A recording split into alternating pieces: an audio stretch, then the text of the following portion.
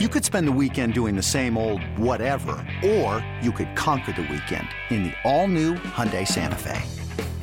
Visit HyundaiUSA.com for more details. Hyundai, there's joy in every journey.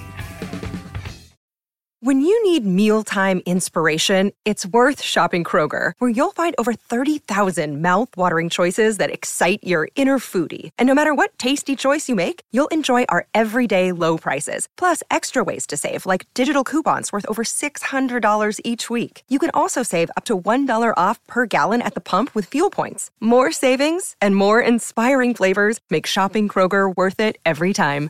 Kroger, fresh for everyone. Fuel restrictions apply. When you're a 415er, you're all about your San Francisco 49ers. And this is where you need to be for news, analysis, and more. Welcome to the 415, hosted by Evan Gidding and Mark Grandy.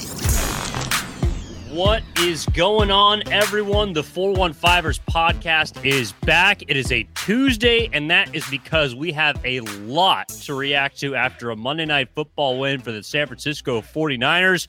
But before we get to that, I want to remind you, as always, to download, subscribe, and rate the podcast, the 415ers podcast on the Odyssey Sports Podcast Network with 95.7 The Game coming at you 3 times a week. This week, Tuesday, Wednesday, and Friday. But Mark, my man, I mean, it's just a matter of where you want to start, because right now 49ers fans have to be on cloud 9 after beating the Rams in pretty dominant fashion, 24-9. Ridiculous performance for the 49ers last night, and they absolutely needed it. A huge win against a division rival. Instead of being 1-3 and 2 games from the top of the division, you officially have the division to yourself. You have the tiebreaker over the Seahawks and the Rams. The Cardinals are also 2-2, who lost to the Rams.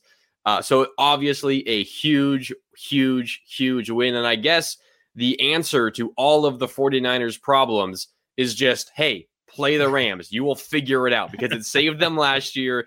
It has saved them this season so far. They've now won 7 straight regular season games against the Rams. If the Niners have issues, they better hope the Rams are coming up on the schedule, because they seem to get all things right immediately whenever they play these Rams. Yeah, it was kind of funny. I was thinking, like, okay, maybe, all right, defending Super Bowl champs. Rams are off to a 2-1 start. 49ers, God, we don't know where they're going. The first 2 weeks were an absolute whirlwind. Last week was a forgettable game against Denver. And at the end of last night, I was thinking, man, I'm so glad that they played the Rams in week 4 and they got another game coming up in the first half of the season rather than playing them in week 10 and then week 17. Like, I was glad to see the Rams on the schedule, especially considering the way that last night's game went. Yeah, I mean, we kind of talked about it last week on our preview episode from Friday. We weren't really expecting, or we didn't really know what to expect coming into this one. I know you picked the Rams, I picked the Niners, but I was flip-flopping at the last second. I kind of picked the Niners just to go against your pick of the Rams. But, I mean, 24-9. I mean, they win by 15 points. The pick 6, obviously, by Talanoa Hufanga, which we'll certainly talk about, makes it a larger margin of victory. The game was within 1 score, really, for the majority of this one, but it didn't really feel all that close just because of how dominant the defense was, which is interesting, despite the fact that for much of the game, if the Rams could just punch 1 drive into the end zone, they probably would have taken the lead, and who knows, they might have won this game, but the defense just so incredibly dominant. Bend, don't break. They gave up some long drives, but did not allow the Rams to get into the end zone. The end zone. Just a incredible performance, and certainly I think a game that kind of changes the way that 49er fans look at this season moving forward, because this seemed like the recipe that this team has to follow if they want to have success. It's going to be a dominant defense. You're going to do just enough offensively. You're going to frustrate opposing defenses with your unique run game, your ability to hit some, passes. Deebo Samuel's explosion. This seems to be the way that the Niners need to win games. And it was really similar to what we saw in the second half of last season when the defense really stepped up.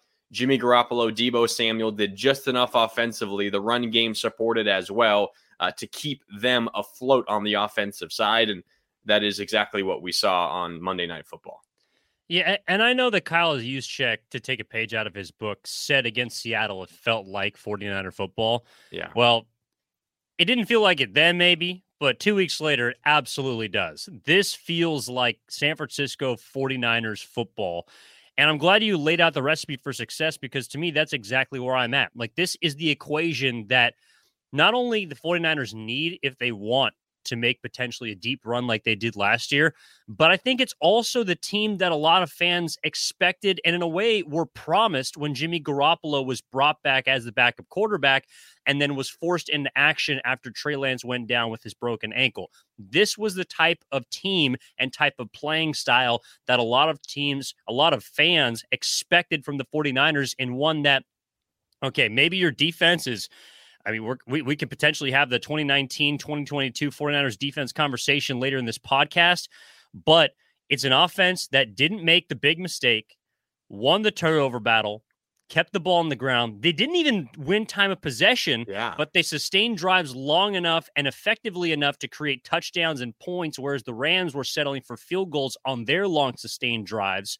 And so you also didn't really hurt yourself. You played it safe. I know there was a 4th down and goal decision by Kyle Shanahan to kick a field goal we could also get into later in the podcast that to me aligns with the identity of this team, which, as you laid out so succinctly, is defense first, being able to manage the game on offense, and doing enough on special teams to make sure that you're also in a position to win at the end, which was, hey, 8-point lead in the 4th quarter. To me, I know that may not literally be safe as far as a one-score game is concerned, but if you're in that situation against a defending Super Bowl champ, against a division rival, against one of the best teams in the conference, to me, you can consider yourself one of the best. And after this game last night, not just because they have the tiebreaker and are technically on top of the NFC West, but to me, the way that they dominated the Rams, or at least controlled the Rams, held them in check, tells me that the San Francisco 49ers are the best team in the NFC West. One thing that you mentioned there was time of possession, which is really, really interesting to me because, as you mentioned, the Rams did win that 34.5 to about 25.5. So, they had the ball for 4 more minutes than, an even 30 minutes. And most of that is because of 4 drives that they had on the offensive side. You look at some of their drives. They had a 14-play drive in the first quarter, 54 yards, a field goal. A 10-play drive in the second quarter, 54 yards, a field goal. A 16-play drive in the third quarter. That was their only drive of the third quarter, by the way. 75 yards, a field goal. In the fourth quarter, a 13-play drive, 44 yards, and a fumble recovered by the 49ers that sealed the game. 4 drives of 10 or more plays, Evan, resulted in 9 total points and 1 turnover. When you do that to an opposing offense, you allow them to get some of those long drives, but you do not give up the big play. You never allow them into the end zone. One, it does a couple of things. It tires out, maybe your own defense a little bit, but it also frustrates their offense. They don't get into the end zone. They waste a lot of time while they're trailing on the scoreboard, and it keeps your offense fresh, and it allows you to get chunk plays in the second half of games when you need it, when you need to move the chains, when you need to keep killing the clock. I mean, the fact that this Niner team only ran the ball 22 times, it's not a knock on the run game, which had chunks of yardage for most of the night.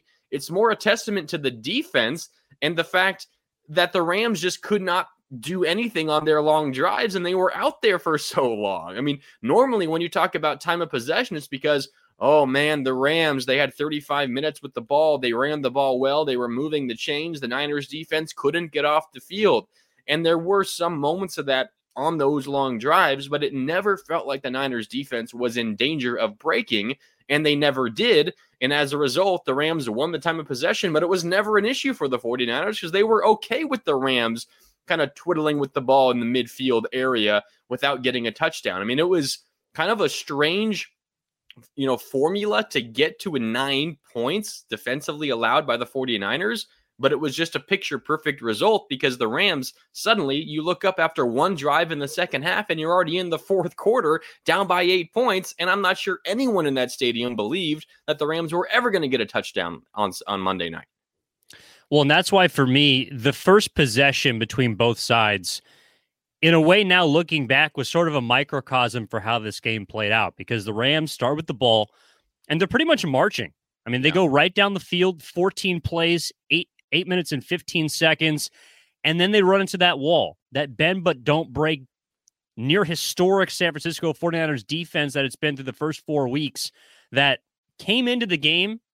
And Kyle Madsen put this stat up earlier in the week, our coworker here at 95.7 The Game. The fact that the 49ers defense was allowing 3.9 yards per play through the first 3 weeks. That average went down last night. It's just ridiculous. It's unbelievable. So you have a first drive where the Rams march down the field, 14 plays, and at the end of it, they're looking up at the scoreboard and saying, wow, we really moved the ball well. We were efficient. We passed the ball 7 times. We ran the ball 7 times, got the ball to Cooper Kupp 3 times. Our offense is working, and we got 3 points. Flip, 49ers get the ball. Jimmy Garoppolo hits Ayuk on a 15-yard pass first play. They move the ball down the field with the pass. Couple of tight rushes. I think one went for -1 yards, one went for 1 yard. And then, boom, Jeff Wilson Jr. absolutely breaks out for 32, gets himself into the end zone in an explosive 20-plus yard play, something that the Los Angeles Rams did not do the entire game, something that had not happened since 2007 as far as them not getting a chunk play of 20-plus yards on offense. Jeff Wilson Jr. does it on the first drive for the 49ers, and they go up 7-3. And even though the Rams' offense had been humming on the first possession, and the 49ers, 7 plays, ho-hum, right down the field, into the end zone, you're up 7-3, and you're looking at the scoreboard like, wow, this might be a different game today. Yeah. The defense was incredible. And, thinking about what this game means, obviously, for the season ahead, obviously means good things. But I was thinking, even further than that. And, I kind of came to this result. So 49er fans, I have good news and I have bad news for you. Okay. First of all, the good news is you have probably the best defense in the NFL, and it might not be particularly close. You talked about yards per play. They're first in points allowed, 11.5 points per game. The Bills are second, 3 points more than that, 14.5 points allowed per game. You're tied for first in total defense. That's total yards per game, 161.2, tied with the Bills there. You're second in passing defense. Total defense is 234.5. You're second in passing defense, 161.2, tied, or the Bills are first with 150.8 passing yards allowed per game. You're second in rushing defense, 73.2. Kansas City is first. The Bills are third. That's the good news. Your defense is as good as any in the NFL, probably the best. The bad news, though, Evan, do not get too attached to DeMeco Ryans, because there is no way in hell he is on this coaching staff a season from now. He is getting multiple head coaching offers this offseason. I can promise you that. With how good this 49ers defense is through 4 weeks, and they're only going to get better when you get Arik Armstead fully healthy. Again, Javon Kinlaw comes back. Jimmy Ward comes back, one of the better safeties in this league. This defense is going to get better as the season moves along, assuming superstars like Nick Bosa and Fred Warner stay healthy. They are going to get better. And I can promise you, 49er fans, unfortunately, DeMeco Ryans' time in the red and gold is limited, because his ceiling is much higher than defensive coordinator. He will be a head coach somewhere else in 2023. I can promise you that. I want to pump the brakes a little bit on that, and not just because it's week 4, but also because there's someone named Eric Bieniemy who coaches for the Kansas City Chiefs and has been the offensive coordinator for one of the best offenses of football the last 5+ years. That's and fair. Has not gotten a whiff at a head coaching job. So as much as I would love to see DeMeco Ryans, who in my opinion was kind of the star of last night, his defense was unbelievable. And I maybe that's where we go next. We focus in on the defense, because DeMeco Ryans, he kind of, and look, the sign of a good defense, the sign of a good offense is versatility and being able to do multiple things. I don't know if statistically they can get any better for the reasons that you just laid out, but they certainly will get healthier. And Arik Armstead is certainly someone I'm keeping an eye on. To me, that was really the only, downside of last game, is the fact that he had to leave with a foot injury and had the plantar fasciitis that was flaring up earlier in the season. Could be related to that, could be not. You're going to get, obviously, Jimmy Ward back.